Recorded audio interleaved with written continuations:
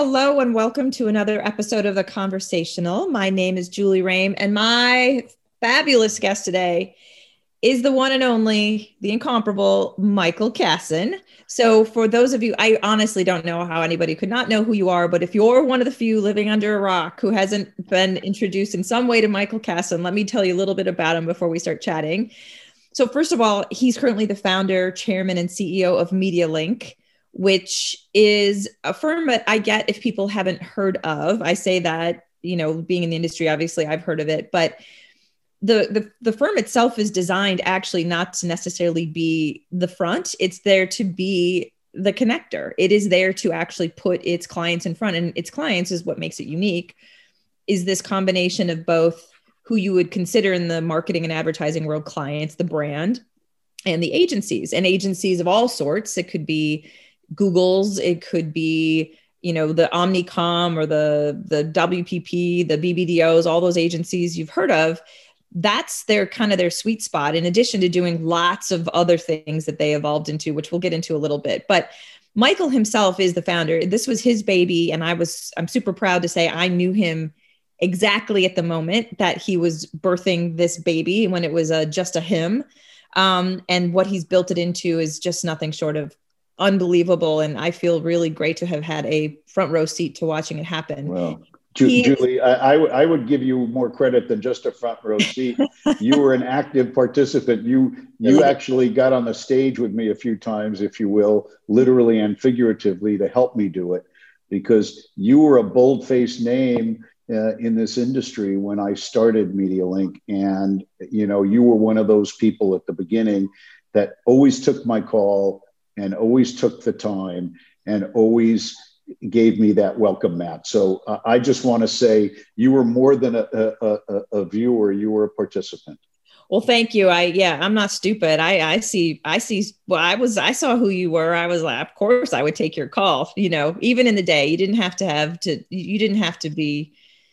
to be clairvoyant to know what kind of person you were. And I mean person, not just because of your connections and your power, but of your heart and your nature, that those are the kinds of people you want in your life. And people, as I say, culture eats strategy for lunch, and people are everything. So, all right, quickly more about you so they know just how amazing you are beyond just the ultimate power broker.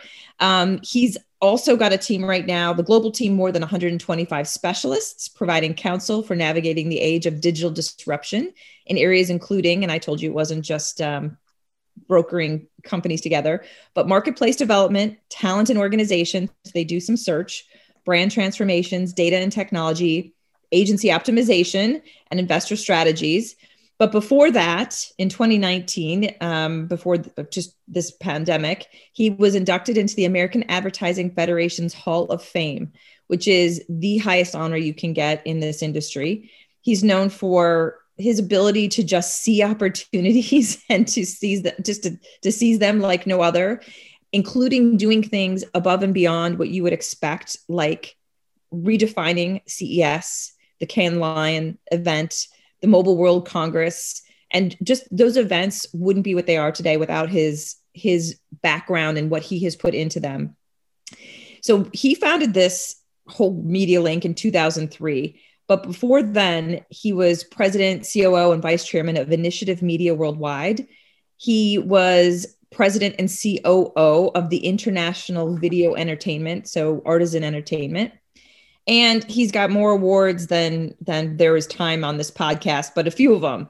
He is top media executive in America by Ad Age, and in 2018 was honored on Adweek's Power 100 list and on Variety's index of the 500 most influential business leaders shaping the global entertainment industry. He's been named to the Hollywood Reporter's, this one's my favorite, Silicon Beach 25 list of most powerful digital players in LA. Anything with beach in it is an award I want.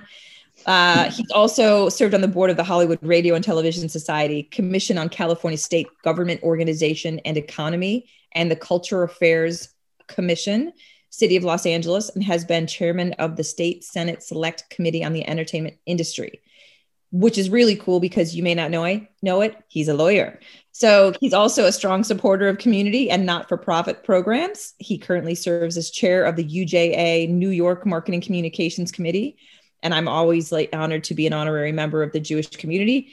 I'm not, but I like to pretend. And then a board member of the American Advertising Federation, Ad Council, and the Paley Center for Media. So again, in addition to having just created something outstanding, he has given back in spades. And there's not a person who literally has touched the marketing or advertising industry who doesn't know him or can't attribute some level of their success, whether it was direct or indirect, I think in some way, to who you are, Mr. Kassan. Thank you for coming and being my guest. Oh, Julie, I never knew I would sit through a description of my evil twin brother. That's so good.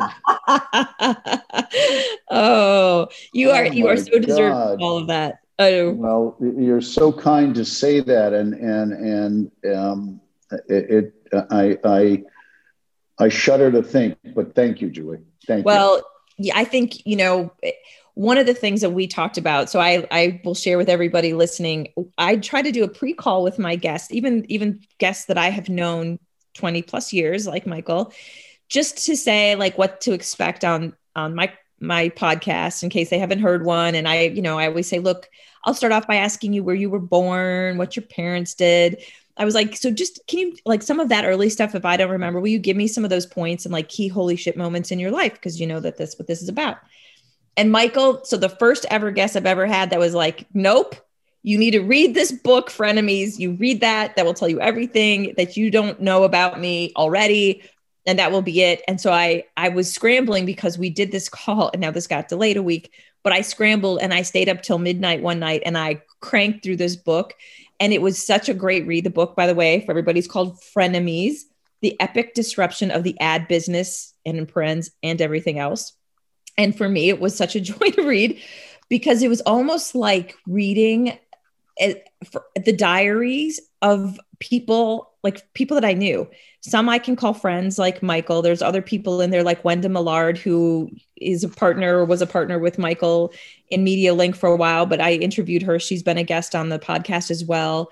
It was the most surreal read for me because of that. And so Michael, and I know we talked about a surreal read for you because while you knew you were going to be featured in the book, you didn't know you were going to be the feature in the book. That's for sure, Julie. I tell you, I had a holy shit moment in my own life when I read the book before its publication, and then kind of to bring it full circle when it was published in June of 2018, it came out just around the time of the Cannes Lions that year. And I got on that Delta flight that everybody tries to book from New York to Nice, the direct flight. And I got on the plane and I knew that, Frenemies was coming out right then. And I knew that at the Cannes Lions that year, it would be a topic. It was a topic du jour. It had just been released. And I got on the plane and literally there were 5 people on the plane reading the book in hard copy when I got on the plane. And I said, thank God this is an overnight flight, so I could just go to sleep, put the covers over my head, because I literally was freaked out, to be honest. And then you get on the plane and literally 5 people are holding the book up reading, and I'm going, oh no. My God. So I have to ask, when you landed and you woke up, had they stayed up all night, like reading the book?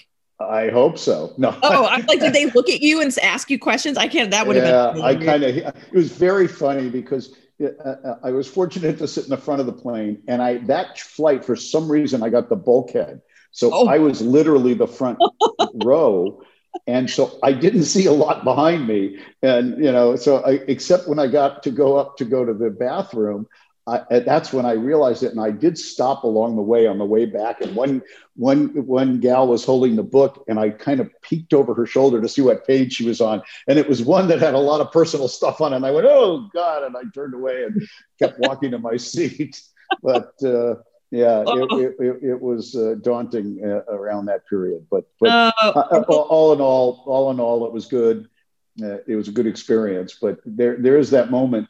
It's wonderful to see your name in lights. It's not so wonderful when everyone's looking at it. So, well, it's really, I'm sure it felt really raw. I mean, at some point, because we'll get to that, because I want to have people get a little grounding on where you came from and how you got to where you are, because that is obviously, it's covered in the book, but that is really what's most fascinating, because I think you had a series of holy shit moments, in your very early life. And without them, look, I wouldn't be who I am without them. Well, you wouldn't, of course, none of us would be who we are without our early, but you wouldn't. I think the empathy, the reason why you're so successful is because not only your special talent, but your true empathy for people. And I think that empathy and that lack of judgment and that always willingness to see what you see versus what the world tells you should see is because of your own experiences. And I think I relate to that, of course, but that is something that is super unique, and you have been able to make it your superpower and make it your business. And that really unique. Julie, the thing I will say thank you for that. The thing I would modify in what you said is I hope I don't have a lack of judgment, but what I do have is no desire to be judgmental. I think that's fair. That's what I meant, for sure. Yeah, no. And I know that, but there's a big difference, because I relate this to something else. I'm extraordinarily proud of the best thing I've done, excuse me, in my life, which was together with my wife raising 3 great children. Yeah. And, people have said to me for years, gee, Michael, you and Ronnie really, your kids turned out really well, and they were not spoiled. They were indulged. I'm honest about that. And I could spend a whole podcast talking about the difference between indulging children and spoiling children. Mm-hmm. I'm a big believer that indulging is okay. I'm an equally big believer in spoiling is not okay. Right. And there's a difference. I agree. But when people say to me, what were some of the secrets of how it turned out? Because, you and Ronnie were fortunate to have a big life.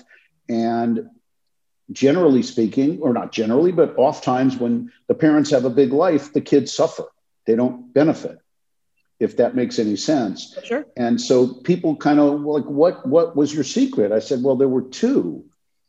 Teaching our children, maybe more than 2, but the 2 that I like to point to were the need to teach your children balance. It's unrealistic to presume that as they're growing up, they're not going to do something they shouldn't or something they should, but you want to make sure they don't do too much of that which they shouldn't. Mm-hmm. And they also shouldn't do too much of that which they should. You don't want to have, robots. And on the other hand, everyone has their, moments where they try things or experience things. And so we would always tell our kids, have balance. Don't do too much of anything. They're going to have a drink, but don't drink all the time. They're going to try certain things, just don't do it all the time. Acknowledge that. And the other thing was, we tried never to be judgmental. Mm-hmm. Because if you're not, then it opens up the ability for them to come to you and talk to you, because they know you're not going to judge them. And so I've tried to take that logic that worked well with our children and apply it to business and to interaction and people, because I think business is personal and personal is business. I tell you a funny tagline that changed my life. Back in the late 80s, Pac Bell, Pacific Telephone, mm-hmm. which was then the local carrier here in Southern California, did a brilliant campaign. And the campaign was trying to get people to use their business phones, because in the old days, if you had a home phone, you paid a flat fee per month. And the only thing you paid for was, imagine this word today, a toll call. People don't know what that means, but a toll call, you know what it means. Oh, yeah. I had a card I had to use, for toll call. Right, but so on your home phone, you paid a flat fee and you only paid extra for a toll call. On your business line, you had a set amount of calls, and anything over that set amount, you had to pay per call. So Pactel was trying to get people to use their business phones more often. Mm-hmm. And so the tagline was, some of the best business calls are personal. That tagline shows you the importance of marketing. That tagline changed my life. Because you took it to heart. Because I took it to heart. Yeah. Don't only call the business person when you have something about business to talk to them about. Build a relationship. Right. which you talk about their kids' little league, talk about what's happening in their life. Don't just talk about, I've got this to sell and I want you to buy, or here's the advice you need. You build a relationship. You and I did. Oh my God. You and I built a personal relationship as friends. Oh yeah. Even more than business at the beginning. We just liked each other, and you called me for advice. I called you for advice, and I'd run shit past you that I knew you'd never buy at Chrysler in those days when I first met you. But, I knew that I'd get your advice, and I knew that I could establish a personal relationship with you. The business would come if it was supposed to, but you don't have to force that. But again, that tagline, imagine a tagline of an ad campaign. Maybe they won a Clio or a Lion, but it won for me because it really impacted my life. Yeah, it's so true. I mean, we share this. Well, we'll get to it, but we share this. It was all personal. I mean, you used to come when I was at Chrysler, and you just would sit across and we just chat. I mean, sometimes there just wasn't anything necessarily that made sense for us, but it didn't matter. We just Some of the best meetings I have are those what I would call Seinfeld meetings. They're meetings about nothing. Yada, yada, yada. Like, I have those all the time, and they lead to good things usually, either personally or business-wise. Well, because you build trust with people, and that's what makes the difference. All right. So tell us, where were you born? What did your parents do? Like, how did you get to be like you at the early age? So if you ask my sisters, they would answer the question differently. Having grown up as the only son with two older sisters, my sisters would say I was the son, S-U-N. So maybe that explains a bit of my personality. But where were you in the lineup I was the baby. So, that's okay. Even more the son. Mm-hmm. Yeah. So I was the only son and the baby. It did two things for me. It put me in touch with my feminine side much earlier. Mm-hmm. I never went through the I don't like girls part. I always liked girls. I never went through that part. Yeah. I was the first one in my friends to have a girlfriend, and my friends all made fun of me. And I went, "It's okay. You can make fun of me. You'll get the joke soon." Yeah. I got the playing field to myself. But I mean that. I was born in Brooklyn, and we moved to California in 1953. So I really grew up in California. As you know, I just turned 70. So, I was 3 years old when we moved, when we got in the Conestogas and crossed the plains.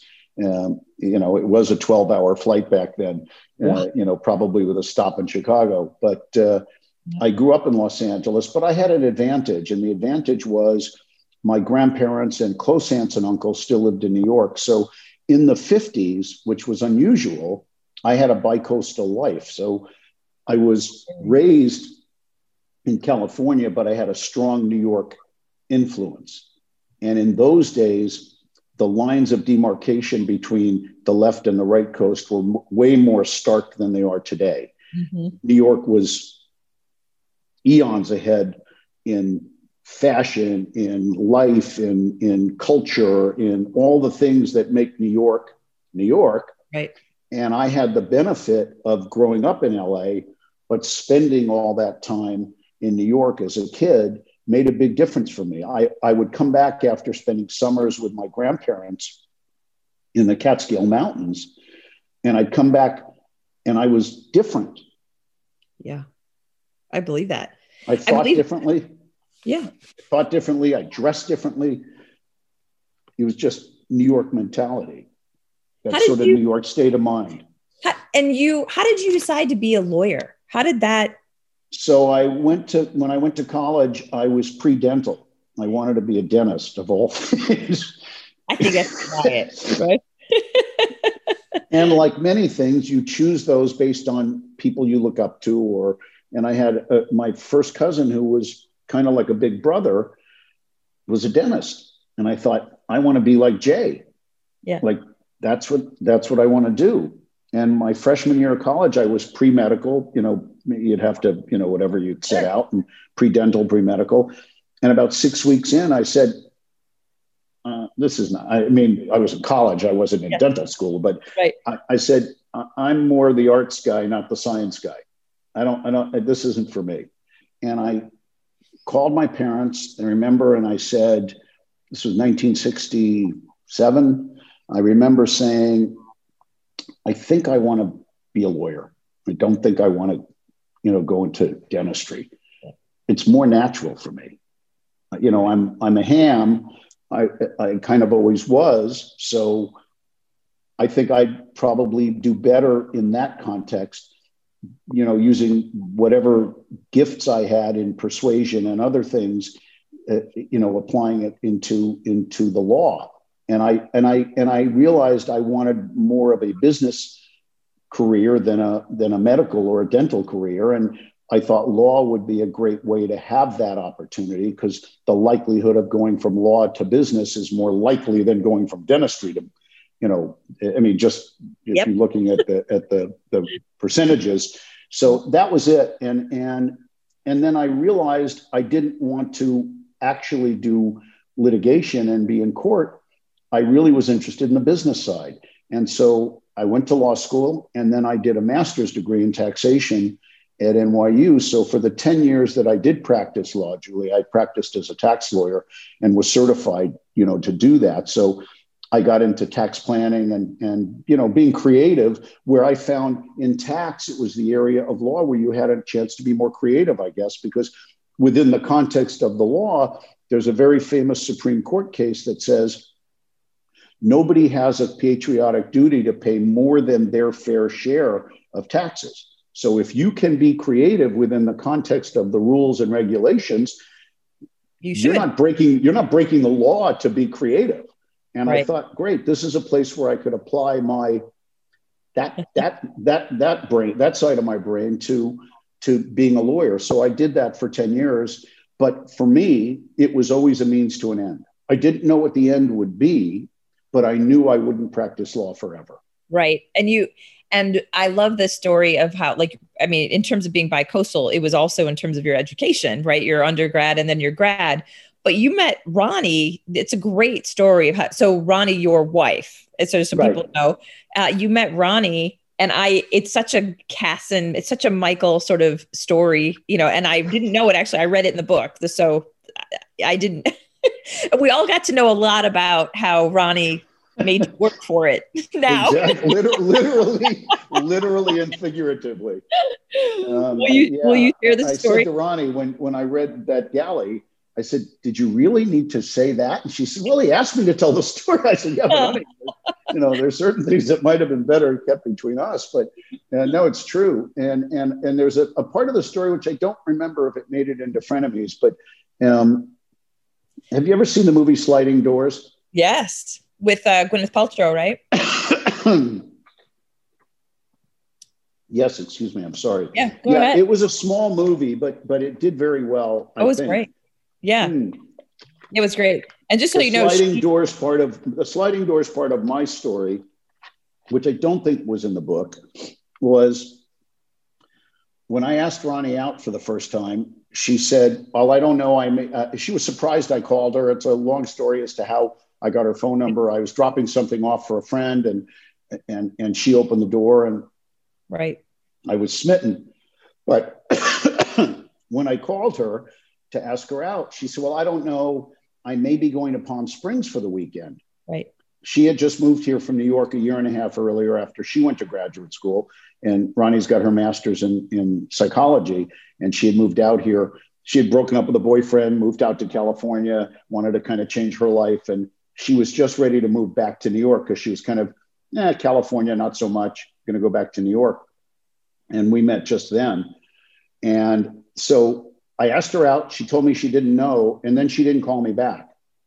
Yeah. And I asked her out on Tuesday for Saturday, which was a big thing for me in those days. I was usually last minute Charlie, I'll ask you out on Saturday morning. But in her case, I asked her out on Tuesday. By Friday, I hadn't heard from her. The sliding doors moment, I was working as a law clerk in Beverly Hills. I was in school, but I had a job as well, working for a law firm. And it was lunch hour, and I was crossing the street at the corner of Wilshire and Beverly Drive. That's Walking across the street the other way was Ronnie.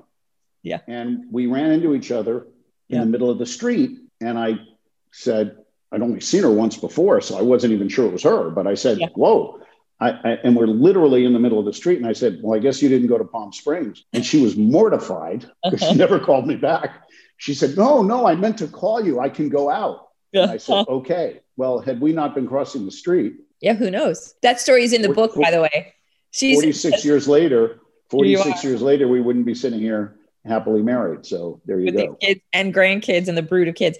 I love this story because she then goes on to share how, like, she was like, okay, now I got to go out. Like, I can't hide anymore. And you went out, and then it wasn't too much longer later. And it was really at this point of transition with you both kind of making your way to New York.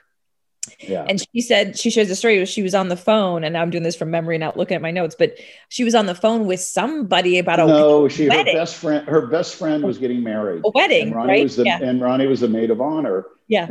And she said, when I asked her to marry, I didn't ask her to marry me yet, but she told me, I stopped at her apartment, and she said to me, I just want you to know, because I had told her I loved her and she hadn't responded. So she said, I just want to tell you that I love you. And I said, okay, well, I guess I should go to New York with you. And she said, what do you mean? I said, well, I knew what I meant. I said, well, you're going to New York for her friend Randy's wedding. I said, I guess I should go. She said, well, I'm not invited with a date. I said, because she wasn't like dating somebody that anyone knew about. Right. And I said, well, but if she's your best friend, I'm sure you could call her and tell her you wanted to bring somebody to the wedding. And, the power of suggestion works. And Ronnie says, yeah, you're right. And she dialed the phone. And as she dials, she literally took the phone and cupped it to her chest as it was ringing and said, who do I tell her I'm bringing? Like, no one knows about you. Right. I said, your fiance. Yeah. That's in the book. I love that story.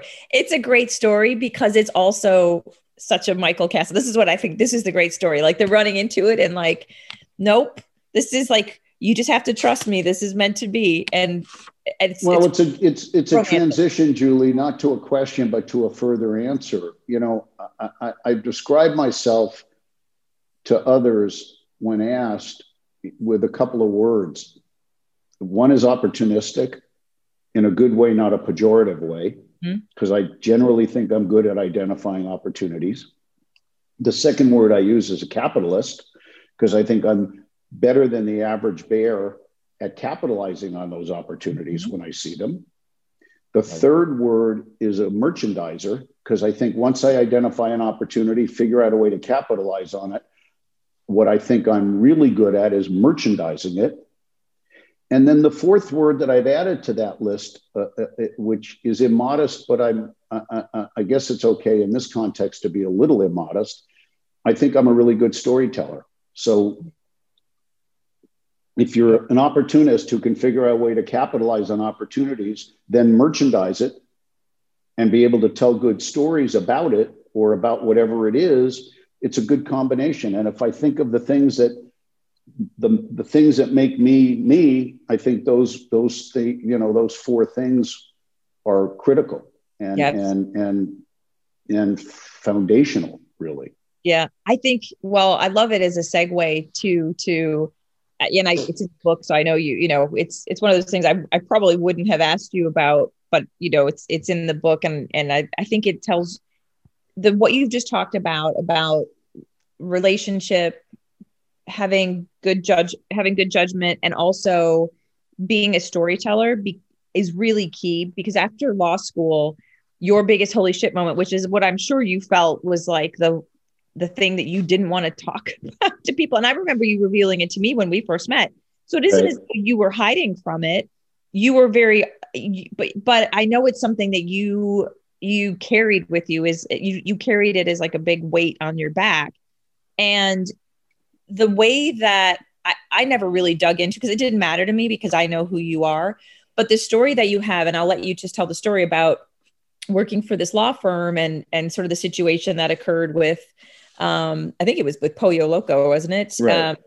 During them was, it obviously didn't end well, but the story, the way that it ended, it didn't end well in terms of, I think the little picture, at the moment, picture, right? The little picture, the big picture, it did, because I even think that what the judge had said after the fact is so, you ended up in a situation, and in the moment, it didn't feel good or look good. But anybody who looked deeper would understand that actually you were such a good, honest person, and that that moment in time for me explains so much about your willingness and eagerness to reach out. I always say when you started MediaLink, it was like the land of misfit toys. And I was one of your misfit toys, by the way. So I can say this with honesty. But I think you do that because you see talent where people have decided that there's a flaw, and we all have flaws. Some of our flaws are just more overt and bigger. But you see the goodness and the potential, and you use it to your advantage. I mean, you kind of get it on the cheap, right? But anyway, no, tell the story. Listen, I've experienced my own, so it's always easier, but I'm happy to say this, and I'm proud to say this. Yes, my own experience refined that emotion or that base for me, but that's always who I was. Oh, I believe that. That the good, the bad, and the ugly is I didn't change my way or my view based on my experience, but it brought it into focus for me and realized that I had to apply what I generally would do for others for myself. Yeah. That's the issue. And I'll tell you this, I'll put it in the context of a TV show. You know, there's many TV series that you've liked or I've liked or anybody will like. And if you look at the concept of run of the show, do you judge a TV show by any particular episode, or do you judge it by all the episodes? That's right. The whole series. And the run of the series. I used Seinfeld earlier, but there were certain episodes of Seinfeld that stick out to me. There are some that probably weren't so good, but the run of the show. In fact, we're watching something on Netflix right now. We're in season 4. We loved the first 3 seasons. Season 4 is not quite as good. And Ronnie turned to me the other day and said, "Are you going to stop watching?" And I said, No, we're going to finish it. A couple more episodes. I said, and it refreshed in my mind how I look at life. Yeah. You don't look at life as that one episode. You look at life as the run of the show. Where I was fortunate was the run of the show for me was pretty good. I had a bad episode, but that bad episode didn't make my life a bad show. It just meant I had a bad episode. And it was a very bad episode for me because it demonstrated the lack of what I pride myself on, which is good judgment. And I didn't exercise good judgment. And like what you teach your children or people in business, you have a consequence for making bad decisions. And you have to carry that with you because life doesn't allow you to rewind the tape. If you could, life would be different. It's what I say about golf. I wish golf was 12 holes and 1 out of 2. I'd be a much better golfer if it was 1 out of 2. You don't get a chance to do that. You don't get a mulligan in life. Right. That's right. Unfortunately, you may get a second chance. I think we're in a market and a world today where second chances become more difficult. Yeah. Because social media and things of that sort make second chances much more difficult in this environment. And people are being what I hope people are not, which is too damn judgmental without knowing the facts and not without knowing the circumstances. So, that's what I'd love to say about that. The run of the show, the circumstances, if I stub my toe by myself, or if you step on my toe and hurt it, at the end of the day, my toe still hurts. Yeah. And again, my lack of being judgmental has always been, and Julie, you know this firsthand, because we've lived through this together. I look at somebody and say, again, I'm not going to judge you by this or that. I'm going to look at the whole person. I'm going to look at the whole story. But I've always been someone who does not judge people by the circumstance they're in. I judge people by how they deal with it. Yeah. Because you can be in a circumstance for a whole host of reasons. The idea of stubbing your toe or someone hurting you, it doesn't matter. You got a bad toe now. What are you going to do about it? Yeah. It doesn't matter if I did it myself or if you did it to me. I now have to deal with it. I have to take that next step, if you will. And how do you do that? because people end up in circumstances, as I say, for a whole host of reasons, sometimes their own fault, sometimes, extraneous circumstances. But what the hell do you do when you're in that moment? How do you deal with it? How do you conduct yourself? Well, so, does that make sense? I totally makes sense. And I think what you're saying is what I liked about how it was written in the book, this, the whole episode, and we won't go through the whole thing. I mean, look, at the end of the day, you were just so people have an understanding, it was 95. I want to read just a piece of what the Superior Court judge, yes, you were found guilty. But what I love is how he decided. He says, he ruled that your motive in taking money was not personal greed, but a desire to keep El Pollo Loco alive. So you won leniency when you reached an agreement with the prosecutors, et cetera. And I think that tells the story is that it's like, yes, it's a judgment call, but you were doing it out of what you thought was the best interest of your client. You were trying to be helpful to your client, not do anything better for yourself. And I think that that's where I thought that was a really great lesson learned, in that even a judge whose job it is to, obviously render judgment the way that we're talking about, is able to see, even though he didn't know you, he was able to look at not just the one incident, but look at the picture as a whole. And my question to you is this, kind of as a major holy shit moment, how did that change? Like, so from that, when you pivoted then out of that and kind of we got started on sort of this new path and what eventually turned into MediaLink, how did you pull yourself up from that? Like, because I think that that's a really great lesson for people to hear, because that can feel devastating. I know it can. We've all had our versions of it. What I liked about it was that the judge was able to see, much like you were just talking about, he was able to see beyond the specific of the law and see that your intent was actually good. So how do you, Julie, just so we don't keep it so mysterious, it wasn't something that I did where I took something and put it in my own pocket, right, and went off to Brazil. It was Peter and Paul, but Peter and Paul were related. So it just, not to make it sound worse than it was bad enough, but I don't have to make it sound worse. But the truth is, that was important to me, because it was important to me that the judgment that I made was wrong, but it was for the right reason. Right. That's what helped me. But look, how do you do it? I will refer back to frenemies, because one of the discomforts, and this is a very personal part of this story, and the last chapter of frenemies, I'm happy to say the title of it was something that was a quote from me, where it was called No Rearview Mirror. Yep. And the reason for that was, at that moment in time that I was referring to, I said it was the first time in 25 years that I didn't feel like I had a rear view mirror. I was looking forward, not behind me. Because the truth is, Julie, whilst this is never a comfortable conversation for me to have, it's way more comfortable now than it ever was. Yeah. And the truth is,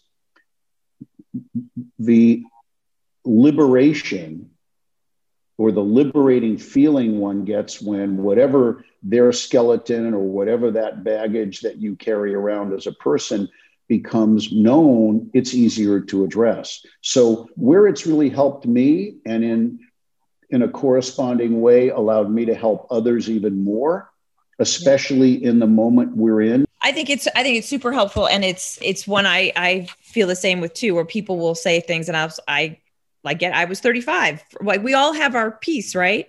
And I remember, look, I was just at the coming of the digital age for mine, but my stuff popped up all over the place too. And it was like, oh my God, is there nothing else to talk about?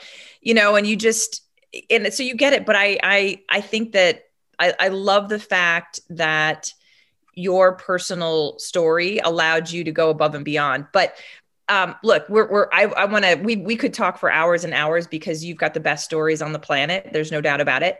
Tell me this. So now that for the world to know, you're still part of MediaLink, but you sold it. You wildly successful. What is it that you are seeing, or what is your big picture advice now, given the world where it is? I mean, we just talked about the Me Too's, and we're talking about, a lot of the inclusion and opportunities we have as a culture. But now that you can kind of, and I know you don't really ever step away from your business, but now that you can have a different perspective, I think, from having sold the business and maybe feeling a little bit freer. What do you see for your kids and your grandkids, and what's the advice and kind of like your life lesson? Because again, this is all about what do we learn and how do we inspire others to get beyond? Yeah, look, Julie, it's 4 years that I sold my business. Yeah. So this week actually was 4 years. Oh, I'm congratulations. proud to say, thank you. I'm proud to say that I'm more active than ever. I'm busier than ever. I've not lost any of my kind of vim and vigor against the backdrop of an industry that is massively under siege in a good way. There is a funny stat that I talk about, that we're at a moment in time where it seems like every word that's relevant in our business begins with the letter T. It's talent, it's transformation, it's transparency, it's trust, and it's technology. It's just funny that they all begin with the letter T. And being at the center of that in some way, shape, or form, my Hamilton affection tells me that MediaLink and I particularly have had the opportunity and the blessing of being in the room where it happens in this industry as much, if not more than anybody. And I'm as motivated as ever. So I think we are at a moment in time where opportunity is plentiful. And those words with T define where we're going as an industry. And if I look at any opportunity for a legacy beyond what I've done, it's to continue being able to help people as they understand the need and the trust, the transparency, the technology, the importance of talent, and the technology and transformation changes. So I think it's so exciting. I have no less interest in my day job than I did 4 years ago. I let you know a little secret when I signed the documents to, and this is not self-aggrandizing, it's just honest, because I think one is successful in life when they, as I like to say, know their own joke. Like if you know the joke that people are telling about you, then you control it. Mm-hmm. Whatever that means, the joke. And when I sat down with Duncan Painter, who's the CEO of Essential, my parent company, on the night we were signing the papers at a law firm in New York, I said, Duncan, you and I need a moment, just one-on-one. Can we go into one of those little huddle rooms over there? And I said, no retrading. The deal's the deal. I want to have a kind of a eye-to-eye, one-on-one with you on something. He said, sure. And we sat down and I said, Duncan, in the entertainment industry, there's a concept. And that concept is when you deal with talent, you have to treat them like talent. I said, please don't take this as me being, self-aggrandizing, but I'm talent. And as long as you understand that and we operate like that, this is going to be a great relationship. And 4 years later, I'm happy to tell you it's been an amazing relationship. And he got the joke. He understood that I understood myself. Yeah. I'm not a diva. You know that, Julie. I work as hard as anybody I know. Oh, yes. I mean, I'm a hardworking, guy and person. And so it's not like talent, like, again, being a diva at all. But I roll a certain way. I know what I'm good at. I'm self-aware, and just let me do it my way, understanding full well that when I do go back in the other room and sign the paper, it says, you're my boss, Duncan. I get it.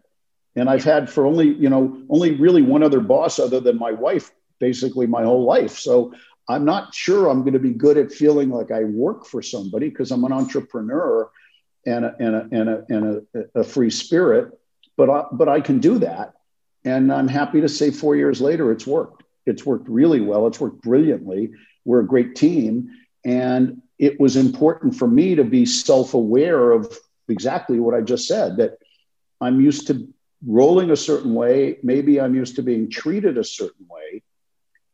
And I know that works for me. So let me let me continue to do that because it's obviously worked for you, Duncan. You're here buying my company. So don't scratch where it doesn't itch. Mm-hmm. Does that make sense? Totally makes sense. I love it. And I think that it's good for people to hear that. Again, the reason we do this podcast is I like people to hear the holy shit moments. And we didn't even scratch the surface on all of them. But as you do that, I think part of the holy shit moments can be that despite, what might have been something that held you back, is that you still understand your self-worth. It propelled me forward. It didn't hold me back. I wasn't because necessity being the mother of invention, of course, and my view that life isn't one episode, but a series of episodes. I wasn't going to let that episode take the show off the air. It wasn't going to happen. No. And I stood there with somebody once at the beginning of that journey at a really dark moment when the person said to me, oh, Michael, you're going to have to do this and this and this. And da, da, da. I went, no, slow down. Like, this is true. I said, I don't know what you're used to dealing with. And then I stopped because I knew what this person was used to dealing with. So I paused and I said, well, actually, I do know what you're used to dealing with, but I'm different. Mm-hmm. I said, because if you're telling me that my life as I know it is over at 42 years old, that's not acceptable to me. So I'm not what you're used to. That's true. Yep. I'm just not, because failure wasn't an option for me. I mean, it's a reality. It's a reality, but it wasn't an option.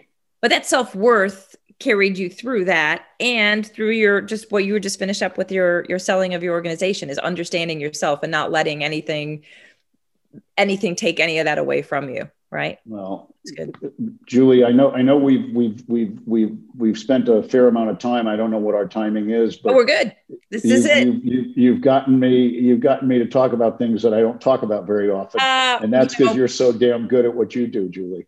I don't know about that, but I think that I think that your story is, I want people to read your book, because we couldn't begin to get into all the really fun stories of, like, carrying a Verizon and an AT&T cell phone, and then having a Verizon client next to you, like, what kind of phone is that? And then you throw, or vice versa. It was one or the other. And you literally, AT&T. And you literally threw the other one on the ground. And I just told that story today on another call, Julie. You did? That is so literally funny. Told that story today. You have the best. I was describing my day yesterday, where I went from this computer to the one on my left on 2 different Zooms 3 times during the day, and I was afraid of hitting mute and stop video on the wrong one. So it reminded me of that moment of grabbing the wrong phone. I'm a multitasker before multitasking was chic. It was. And you do it better than anybody else. So thank you. I hope everybody goes and reads Frenemies. Really, it's a fast read, and the best chapters are the ones. I honestly did a search in there for Kassan. Those are the best chapters. I just, I enjoyed the Sorrel ones too, but yours are the best chapters of the book. Thank you for joining me and being here. It's been too long. Julie, forward to post-pandemic. I love you, Julie Rain. You're a good friend.